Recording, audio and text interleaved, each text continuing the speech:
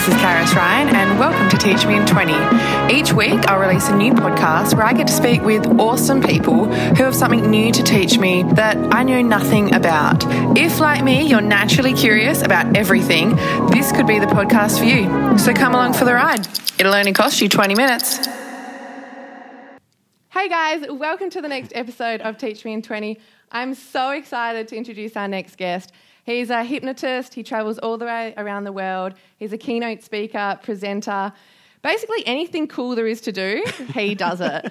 Matt Hale, welcome on. Oh, thanks for having me. I'm so excited to be here. This is very exciting for me too. We were just chatting as well. You're a foil surfer. Yeah, there's a few popping up now. They still kind of get a lot of questions when you see me on one at the beach, but it's a hydrofoil attached to a surfboard, paddling like a normal surfboard, and it kind of raises out the water and off I go. So it does look very weird. So quite often people say to me, well, does that thing have a motor? I was like, no, it's human-powered. But it's unreal. For people that don't know what it is, go check out foil surfing. Matt does it. As I said, he's got so many skills and talents. We are going to talk about the hypnosis today. Yeah, sure. So for people, obviously, their experience with it is probably the comedic side. Someone gets up on stage, made a bit of a fun of, and it's hilarious. Yep. But you've turned it into more of a professional and corporate setting. Yeah, I kind of do both. So I do a lot. I still do a lot of public shows, and around Australia we do some of the festivals. Obviously, Fringe World in Perth. We'll be at Adelaide Fringe next year as well. Oh, yeah. And so with that's more your theatre style, and absolutely as members of the public buying tickets. And I've always focused though on I've always had a different kind of take on how to present that show though, because I always felt you don't want to make fun of people. You want them to have a lot of fun and it to be funny, because I want anyone in the audience at the end of the show to be sat there going, oh, I wish I'd taken part. I'm going to come back tomorrow and I'm going to take part, rather than going, oh, it was funny, but I'm glad it wasn't me up there. You know what I mean? Like, I just think if there's a chance to make people feel fantastic and amazing and love the experience and it be funny, hey, that's the golden ticket for me. So, yeah. How do you, though, I'm just imagining at these business events, how do you get these big shot CEOs up on stage to make fun of? The funny thing is, this is really interesting because quite often, I get booked on recommendation a lot, right? And so sometimes, we're at an event just waiting to go on, and, we've been booked by recommendation, but the organiser's saying before me, oh, man, I'm really worried. What if no one gets up? This is a really tough group. There's a group of lawyers or accountants or police or whatever it is. And I just say the same thing. Look, I should be the one who should be worried, if anyone, and I'm certainly not worried. No, because again, what happens is it may be the wrong concept in their mind of what is about to happen, but I come up and I jump onto stage, and in the first few minutes I pretty much break down all the myths and ridiculous things that people are thinking about hypnosis, but also let them know not only is this going to be fun, but the way you use your mind up here, that's going to be a way that after this experience you're going to be able to use that kind of focus to focus on any goal you want to reach much easier, because it is that kind of absolute focus of making something feel real in the moment. And that's a fantastic visualization skill to take through life. Absolutely. So what are some of the examples of events you've worked at and the speeches you've presented? Okay, so my main keynote at the moment is called Mind Hacking Happiness, and that's basically for business and personal success, and that's again, there's no death by PowerPoint in any of these presentations. So I think I was going to say you've reshaped the whole boring conference.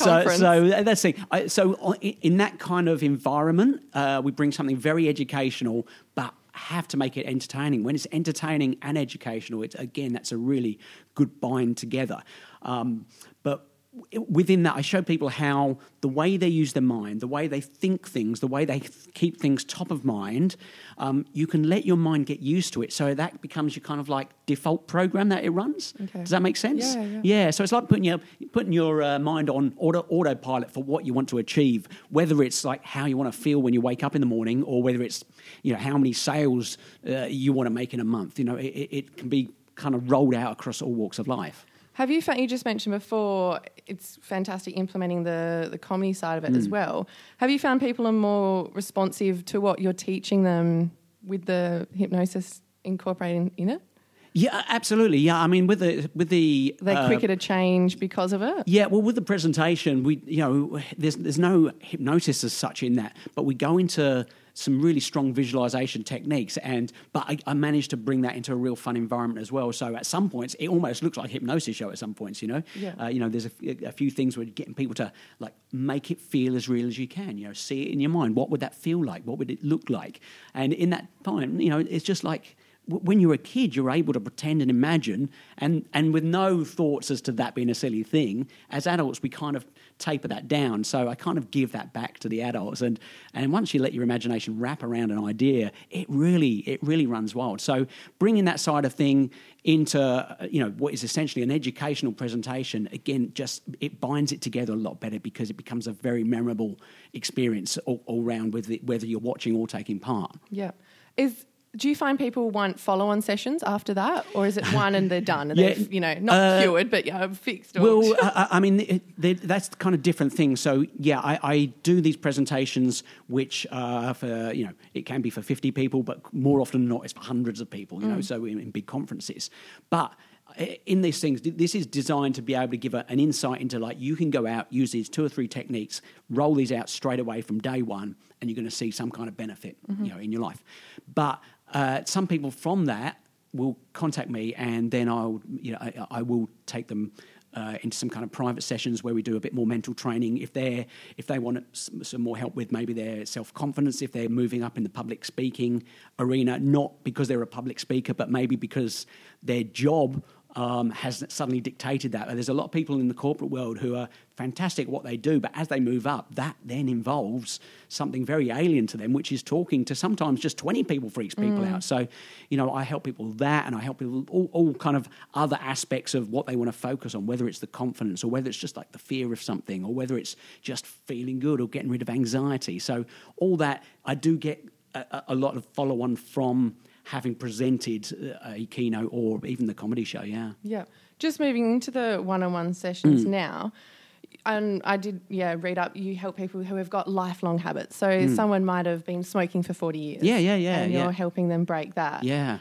How does that work? Are you sort of diving in and flicking a switch inside, or are they coming to their own realisation? Yeah, actually, it's the second. Basically, I'm essentially not doing anything. It's more kind of the education and showing you how you can actually like just turn that program off. Well, not so much turn it off, but actually just adjust it, tweak it, make it better. Because in the sense of a 40-day smoker, that is just a habit, right? Yeah. There's no benefit. There might be a few drags of a couple of cigarettes out of those 20 a day that they may get some enjoyment from, but most of it is just a habit. And it's because the mind's got used to it so much, it goes, all right, mate, I'll run that for you. You don't have to think about that. I'll just do that for you, right. Make you think that you need one. So it's just getting in and showing them a way that they can adjust that pattern, but also breaking down some of the myths that may be holding them to the belief that it's hard to quit, or there's certain things might happen when they quit, which are just simply untrue. If you know the right way to use your mind, if you suddenly know the true kind of processes behind what smoking does, what it doesn't do, then it's harder for the tricks to be played on you, if that makes sense. Yeah. So describe, for people who aren't aware of how you exactly do this, or describe, someone comes in and how does it all evolve? Yeah, I just get my magic wand out, tap it on the head, off we go. There we go, a few $100, lovely. No. Well, first of all, I find out what they actually want. Yeah. Now, but sometimes, someone might say, look, I want to quit smoking, but that's actually not what they want. It then, for most people, it will come down to a health-related thing. Some people, it's financial. There was someone I asked that question and once we started delving down, well, I need some more money. Why do you want some more money? Well, I've wasted a lot on. Okay, well, what are you trying to save for? Well, over the last 5 years, I've spent $30,000 on cigarettes, yet can't afford a deposit for a mortgage. Okay. Suddenly, we're at the crux of what they truly want. Most people, it's health reasons, and they'll see themselves, getting older, and they want to have time in their life with their kids, feel good with their kids, or their loved ones. So when you delve down and see that, I like to kind of get to that kind of answer first, because then we can really kind of look towards that and really work towards that as a real picture and image, as something that's going to be a much more emotional tie to making this happen, because quite often people haven't delved that deep.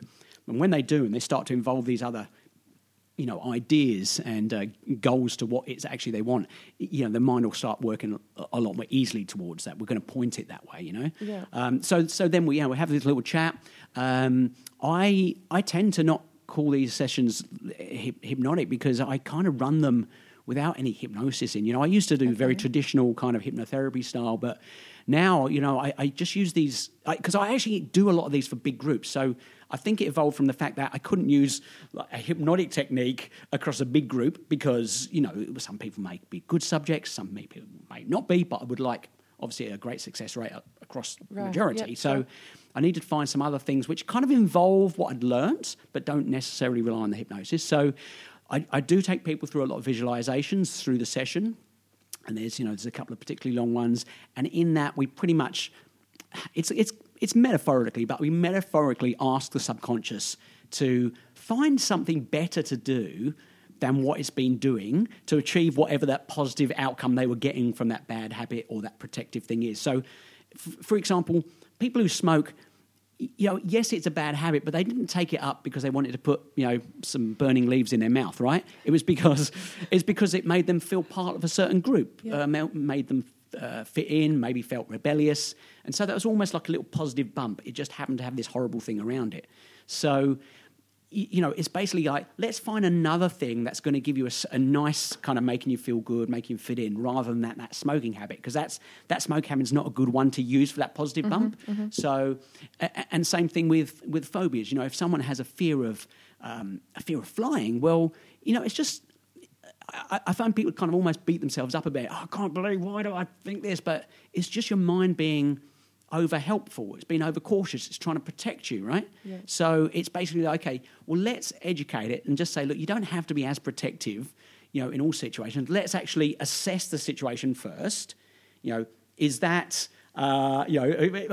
people with spiders who can't even look at a picture of a spider, that's ridiculous. It's just a picture of a spider. So, but their mind's still going, it's a spider, get away, right? It's dangerous, right? So being overprotective. So in the session, we kind of metaphorically ask the subconscious to kind of find a better way of dealing with the positive thing they're trying to achieve, or, hey, let's not be as over cautious and let's kind of, just step back and assess the situation before freaking out. So we do this kind of thing while we're visualising, and it has such a big impact. Well, it must be confronting for people as well, because you're trying to dive into the root cause or explore further and deeper, and they're probably realising things they hadn't even thought of before. Well, it's actually interesting because I don't see any need to actually kind of go back to a root cause, and some people may say, I don't know what it was when that made me have this fear of water or whatever it is. And do you know what? It doesn't actually matter. All that matters is their mind is at one point freaked out and going, or someone around them has, kind of taught that's that reaction, get away from that water, right? Yeah. So suddenly their mind goes, oh, yeah, you've got to be crazy to be near water anytime. So that their mind learnt that and just kind of went, hey, that's the default program we're going to run.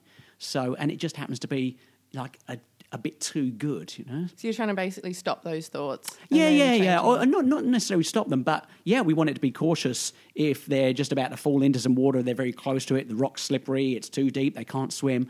Absolutely, they still need to have that assessment of like, is this a dangerous situation or not? Yep. But again, as silly as it sounds for us, for someone who can't even stand near a fish pond without freaking out, which is some people, and I do say to some people who come in to see me about something which seems quite normal, you've got fear of heights, okay. What if I said I've seen people who've got fear of red buttons? And they're like, that's ridiculous. I was like, well, do you know what? You're like laughing at them. Yeah, but you know what? I say to them, well, as ridiculous as we're all laughing about that, about the red buttons thing is, that person who's afraid of red buttons, they are equally laughing at you thinking, look at this guy, he's afraid of flying. Can you believe it? It's ridiculous. So how do people respond to that when you throw that in their face? Again, it's just another little kind of psychological plug in the right direction, I guess. So how does the visualization differ to the hypnosis? Because I did a bit of research on hypnosis, and it dates back, for people that don't know, back to the 18th century. So, go back. You know, yeah. So back to the Greeks. It's a Greek word originally, yeah. Yeah, well, I sort of saw Frank Mesmer. He was the first. Yeah. I mean, on it. and that he definitely wasn't at the beginning of it, and he tended to have this kind of very weird, like, I'm mesmerizing you. That's the thing, right? yeah, And mesmerizing. So I was like, is that accurate? No, Okay, not in my view. No, that's again, that tends to harp back to like a nice mysterious way of pushing this forwards, but. Because they also talk about an induction phase where people focus on something. Yeah. So is that similar to what you're doing in terms of the visualization? They're focusing on something else? In that case, it's pretty much focusing on words. I don't get a pocket watch out and start swinging it or anything like that. In fact, Glad we cleared that up. Yeah, and in fact, in any of my shows, I've always tried to stay away from like the absolute cliches of that kind of thing because it's simply not necessary. So that pocket watch, it did hold a use. So whenever you saw old hypnotists, swinging the watch this watch, and your eyes are getting sleepy and that, they were just using it as a focus point. Now, you could use anything as a focus point. I mean, I could, use my belly button as a focus point. I mean, that'd be kind of weird and awkward, right? But I choose to use my words as a focus point. It's much easier for me. Okay. So if I get people to focus on what I'm saying, how I'm saying, really focus and listen, then... Now, don't drop off there, Carissa, you okay? Yeah. Well, because I spoke to a few people. I'm quite excited to be able to chat to you. Yeah. And they're like, oh, what if he hypnotizes you in the chat? And I was thinking, no, that can't happen, right? Because... It's a permissive experience. You have to be wanting it. There's a process, absolutely. Yeah. It's like saying, I want to drive a car, and you say, well, put the key in the ignition. No, I'm not going to put the key in the ignition. Well, and the same thing is, if you want to be hypnotized, you're going to want to go through the process that gets you there first. If you truly thought I could just hypnotise you without us having any other conversation, people though have been saying, and I was like, no, because I saw as well. There's certain conditions that I guess need to be met for the process to take place. Would that be right? Yeah, yes, there are, but I think sometimes people are a bit too restrictive on what they believe they are as well. Okay. Some people say, "Oh, you've got to be super quiet." Why? As long as you can hear me. You've just got like EDM music playing in the background. Yeah, if you've ever seen me in a bar and stick someone's beer bottle to the bar so they can't pick it up, it's a loud situation, right? We can do some fun things like that. But again, it just comes down to that person being able to kind of listen to me, focus, relax, visualize, and combining all those things. So yeah. Have you found, and this isn't to gender stereotype, but have you found males or females more susceptible to the process? No, it's funny. People do ask me, what kind of crowds, and I do kind of perform not just nationally, but have internationally as well. Are the UK audience better than, are they any different to the Australian? Are they different to when you go on the cruise ships? Are they? Not really. I just find, as long as people are able to listen to me and understand me, if they have a true desire to want to go into that nice, relaxed state, there's no kind of one set of people I can say who are going to be better than the others. I will tell you, though, that I love asking people afterwards, how did you experience that? What does that feel to you? And most people will say things like, it's really weird. I was aware of what I was doing. I just didn't seem to question it at the time. And that's most people's experience. But what I do notice is quite often people go, oh, man, it was just like when I was at yoga or meditation. So I do find quite often if someone's already had an experience of, yoga, meditation, mindfulness, that kind of thing, they'll probably be even easier to be able to kind of do that on the first go, yeah. Okay. Has it been anyone as well in your one-on-one sessions where you can't help them? And the reason I asked that, I spoke to a clinical psychologist on the show a few weeks ago. Yeah. And I asked her the same question. Yeah. And she said, there's people I can't help because change is really hard. And you probably see that in your clients. As much as people want to change, yes, it's really scary. Absolutely. Look, and I always say, for most people, I tell you what, there's some real kind of like miracle sessions, like, like the people, there are tons of people who walk out of a session and have smoked for that 40 a day for 20 years and just, that's it, it's gone, right? Or they can get on a plane the next week when they could have never done that before, that kind of thing. Other people need a little bit more, it might be a bit more step by step. So, okay, now they can get to the airport at least without being super anxious rather than like not even stepping inside. Wow. Okay, that's fine. And then, there's gonna come a few people just from time to time who it's, hands up, look, there's something that's not right or not ready about doing this with you, or you just may need to be able to kind of be able to relax a bit more before we can really get into this. So absolutely, but fortunately, that's on the much lower end of the scale. So yeah. What would you say to people that are a bit apprehensive about trying this as a treatment? Yeah, well, I think let's kind of strip it away and give you something which people can hang on to straight away, which may make them go, oh, right, because you'll hear me say at the start of the shows, and I will say at the start of a one-on-one session as well, or a group session, I'll say, do you know what? Sometimes people come to these sessions or come to these shows and they think, that is unbelievable, but that people could focus on something so much and make it feel real in the moment, which is essentially what people are doing, right? Mm-hmm. But we actually do that every day.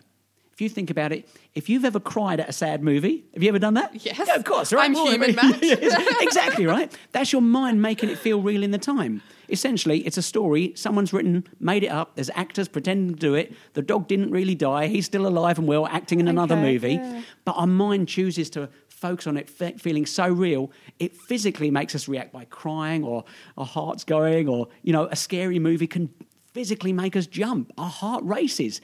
We can make a heart race from a thought that this is real when it's not. So we do it all the time. And once I kind of explain that, people are like, oh, right, okay. And then, of course, we blow all those other myths. Yeah, it's not mind control. I can't get you to tell me your darkest secrets, all these things. Because if I could, would I truly be in front of these people? No, I'd be down at the bank waiting for everyone to come out. You believe that money is mine. Click the fingers off I go. Much easier way of me making my money. I did get asked to ask you if you'd ever been able to hypnotise someone for your own personal gain. Well, I do have a beautiful wife, so people do question that sometimes. So, is it mentally draining on you, this work? Yeah, it is, but I mean, all our jobs are draining in some kind of way. For me, I'm not digging holes on stage. That's physically draining. For me, I'm, if it's in a stage situation, I'm dashing around, and as much, I know the things I want to say in my show, through every part of the show, but mentally my mind is going a million miles an hour because I'm actually keeping an eye on 12, 15 people and thinking, okay, the person on the end there, they're going to be really good to use in that routine that's coming up where I need to use person in the Star Wars routine, or the person over there, they're going to be, or actually that person over there, they need a little bit more attention. I'll go and just make sure that they're, so I'm kind of going a million miles an hour, like, even though I'm talking, say my words in a nice, calm way, my mind's kind of going, like, keep an eye on that person now. I think they're okay. Oh, they're good. So how do you know, like you just said then, they'd be good for that. What are you looking for? What are some cues? Oh, look, some people are more visual with their things they do. Some people are more responsive to being vocally great with things. If I ask them for an excuse as to why they were speeding and it's got to be ridiculous, and they're like, oh my God, there's an elephant in the boot of my car and I've got to get it to the zoo before they realise it's gone, right? Something like that, which has happened. So I know that they're going to be great. If I only have to ask one person something in a particular routine, I just think now I know that this person can actually project their voice well. They're very responsive to coming up with something very creative on that suggestion.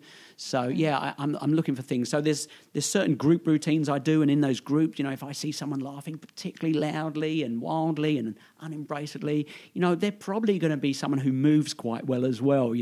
So if I'm going to do a routine where someone's up dancing or singing, we may use that person there. Yep. So there's lots of things I'm looking out for. Like I said, some people are actually a bit more within themselves. They're loving it. You can see them, kind of moving along with the certain things, but they're just a bit more refined. Because remember, no one really knows what that feels like until they do it for the first time. So is the expectation you get up and go crazy? Maybe not. Is the expectation like it just feels really great and relaxed? Maybe. So, obviously I encourage people to kind of outwardly express it because it makes it more visually better for the show, though. Yeah.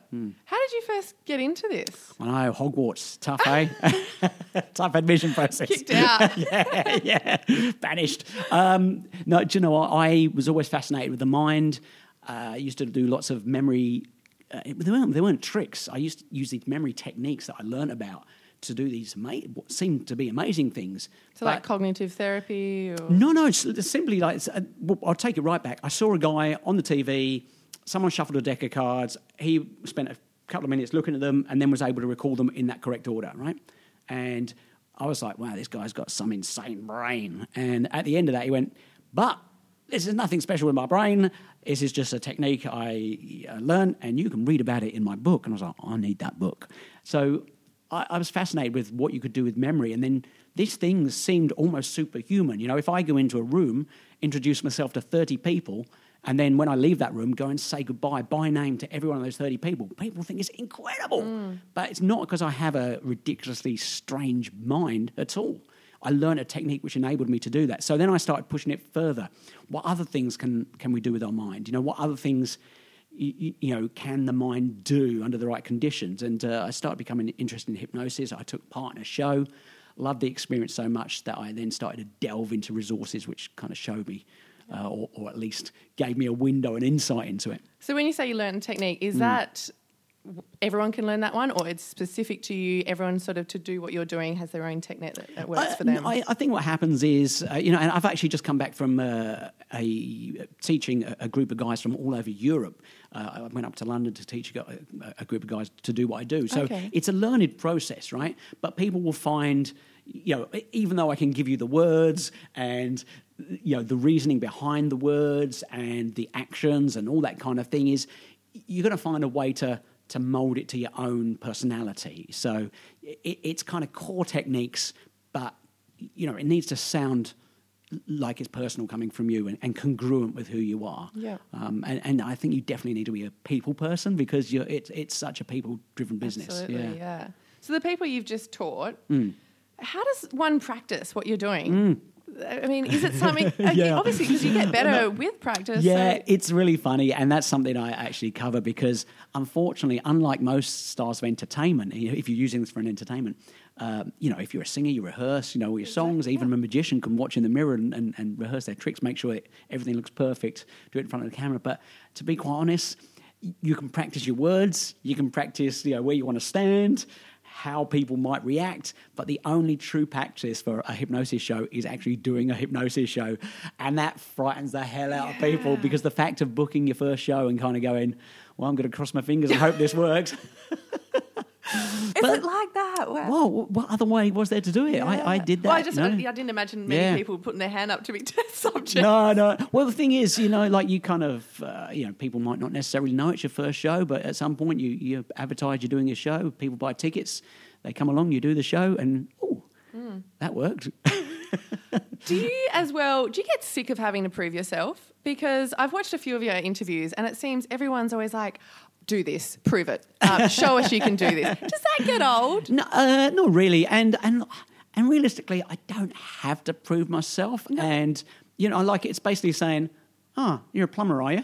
Okay, whip out your tools and, you know, disconnect my sink right now. What would you do in that situation? So, yeah, I don't allow myself to get treated like a dancing monkey. But in the right conditions, if people are genuinely inquisitive, it's look, we're never going to open up a challenge situation, as in, like, bet you can't hypnotise me, because do you know what?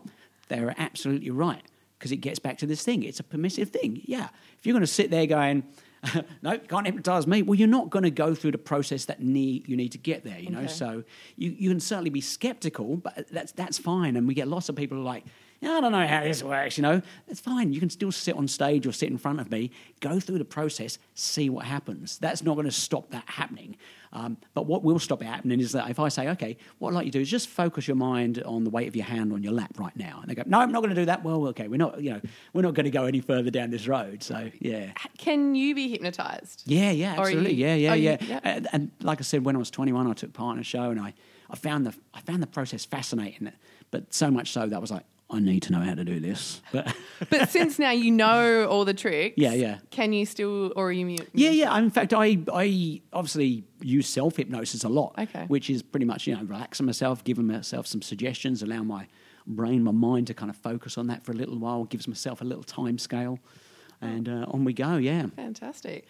What do you as well, Matt, say to the skeptics? Because my dad, for one, I remember us watching a show on TV, and he's like, they're all actors. Yeah. What do you say to people? Yeah, I'm sorry. Okay, well, let's put it out here. The game's up today, isn't it? I've been rattled 10 years on, the thousands of dollars I spent Exactly. paying everyone off in the audience to come up at the right time and stay up, So, honestly, it makes me laugh when I hear that. Because you must get it a bit. Do you know what? 10 years. I think, yeah, but now not so much. I think over time, because this used to be something, especially when I started, it was very weird, and I had to kind of battle against do all those crazy stuff to people. I wouldn't get up there, and I saw someone do this. And I was trying to get as far away from that. I didn't want any mystery about it. I wanted it to be fun. Just explain how this is a state of mind we use, like I was mentioning about, being, doing that kind of thing, that movie visualization. You can make yourself cry from a sad movie. So I kind of expose all the way that we have this same use, this same hypnotic state of mind. We use it in different instances accidentally all the time. Yeah. So, if someone's skeptical, it's like I said just a moment ago, that's not going to stop you being a good subject. You may not be a good subject, but you could be. But it's certainly not going to stop you absolutely. But all that is going to stop you is actually just not going through the initial process to start with. Yeah. But yeah, I mean, I think because over the years we have got more used to using our mind. Like I said, these words are not unknown to us now. Yoga, mindfulness, meditation. Our mental health, the way we positively look at ways to forward ourselves with our mind now, it's more natural and normal in everyday life than it was 10 years ago, for sure. Yeah, absolutely. So you also have done Fringe and travel all around the world. Yeah. So the planning involved in a show, talk us through, how long is that? Oh, well, that's really interesting. I'm not sure when this podcast will go out, but obviously we're recording this in... probably next week. Okay, great. Yeah. So it's still in August. Okay. Very soon. Yeah, well, today I've just messaged my graphic designer with an idea of what I want to do for my show, which actually won't happen until that show won't go live on a stage till January next year. Wow. But already we're at the stage where we're actually working out venues to use. Initially, actually, the strange thing is you kind of, if you're entering it into certain festivals, they have to be, that's months ahead. So sometimes you may only have a show title and then still write the show, which is the case right now. Night before, you're just winging it. Yeah, I have a couple of potential show titles, but fortunately, they're a fairly general fun title, which I can pretty much kind of paste whatever I like to into the show under that title. But yeah, that's already started. But the planning, apart from all the kind of marketing plan, when I say we, that's myself and my wife. My wife's my manager. She does all the business side of things. Catherine, yeah, she's amazing. Yes. And so we put months into working out our marketing plans, everything to do with the show, what the images want to look like, what might be interesting for the media to have a look at. All these different bits and pieces. And then, of course, actually writing the show. So over the next few months, as I'm doing other shows with kind of like stuff I've done many times before, I'll also be testing out some material in those shows. So if I have an idea, I might pop it into a show amongst all the other, really well-polished stuff, and it will give me an idea. Is this idea, does it work well on stage? Does it need to be fleshed out more? Or is this just like, oh, no, I didn't think of this in a live situation. Now, get rid of that one. Yep. So I kind of end up, towards, the end of the year, I'll have an idea of the routines I want to actually use, and then we'll kind of really flesh out in a fully fledged show then. Yeah, cool. Yeah. So it's a long process, yeah. It's not just jumping on stage. Do you get nervous? No, do you know what? I've talked about this before. So... in some people's eyes, I might get what people call nerves, but I always say to people that it's just the same thing. You may say, oh, I feel so nervous, and I'm like, oh, I'm feeling so excited, and we're probably feeling the exact same thing. Okay. So, if I am stood behind a curtain on a big stage ready to walk out in front of 1,000 people, I'll be like, oh, here we go, this is going to be great, woohoo, and my piece of music goes, which fires me off. It's like a trigger because every time I hear that piece of music, that's the cue for me to go on, so I get used to this. It makes me feel amazing. So, I will get this, here we go. But, I've seen that equally similar feeling in someone. They've equated it to like crippling stage fright, where it's just the way they're framing it in their mind. I assume. So, yeah. And what have we got so apart from Fringe coming up? Is there anything else from Matt Hale we have to be excited about? Do you know what? I've got this lovely little thing I've launched recently called the Feel Great Family Insiders. Feel Great Factory Insiders, which has been like an online portal for helping people change whatever they'd like to change in their life. So I kind of polled various people who've either come to see shows or engaged with me and mailing lists and stuff, and kind of like, what's the thing you'd like to change in your life? And it turned out it wasn't just the one thing. It turns out it was, I'd like to reduce how much alcohol I drink, but I'd also like to get rid of my phobia of flying.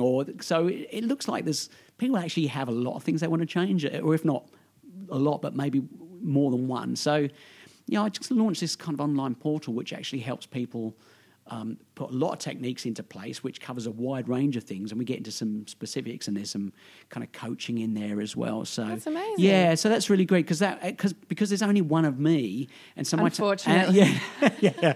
Catherine's like, thank God. Yeah, exactly. Yeah. So my time is I'm very time poor with that kind of thing. So this has been a really good midway of me being able to engage with a lot of people, and still affect some change. So yeah. What advice as well, Matt, would you give for people starting out in entertaining? What advice would you give them? I would say just do it. Oh, that's not, no, I can't. We can't take. We've got to take it out for Nike, right? But no, I think they should go with what I call the power of probably. Look at something. If you enjoy it, think, I could probably do that. Right? That's brilliant. Yeah, and I actually only realised a number of years ago that's what I've always done, and I realised it wasn't necessarily what most people, and in fact, it's not what the majority of people do. Yeah.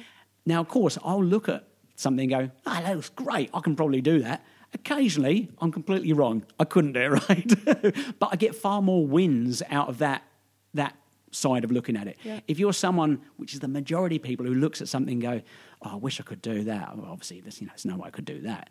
If when you're proving yourself right, that means you're not getting ahead. So and your wins are actually basically like, oh, what a surprise! I was wrong. I actually could. So again, you're going to have much more wins if you look at something and think, well, why not? That's brilliant life advice too. Yeah, if you see someone is doing that thing can be done. Yeah.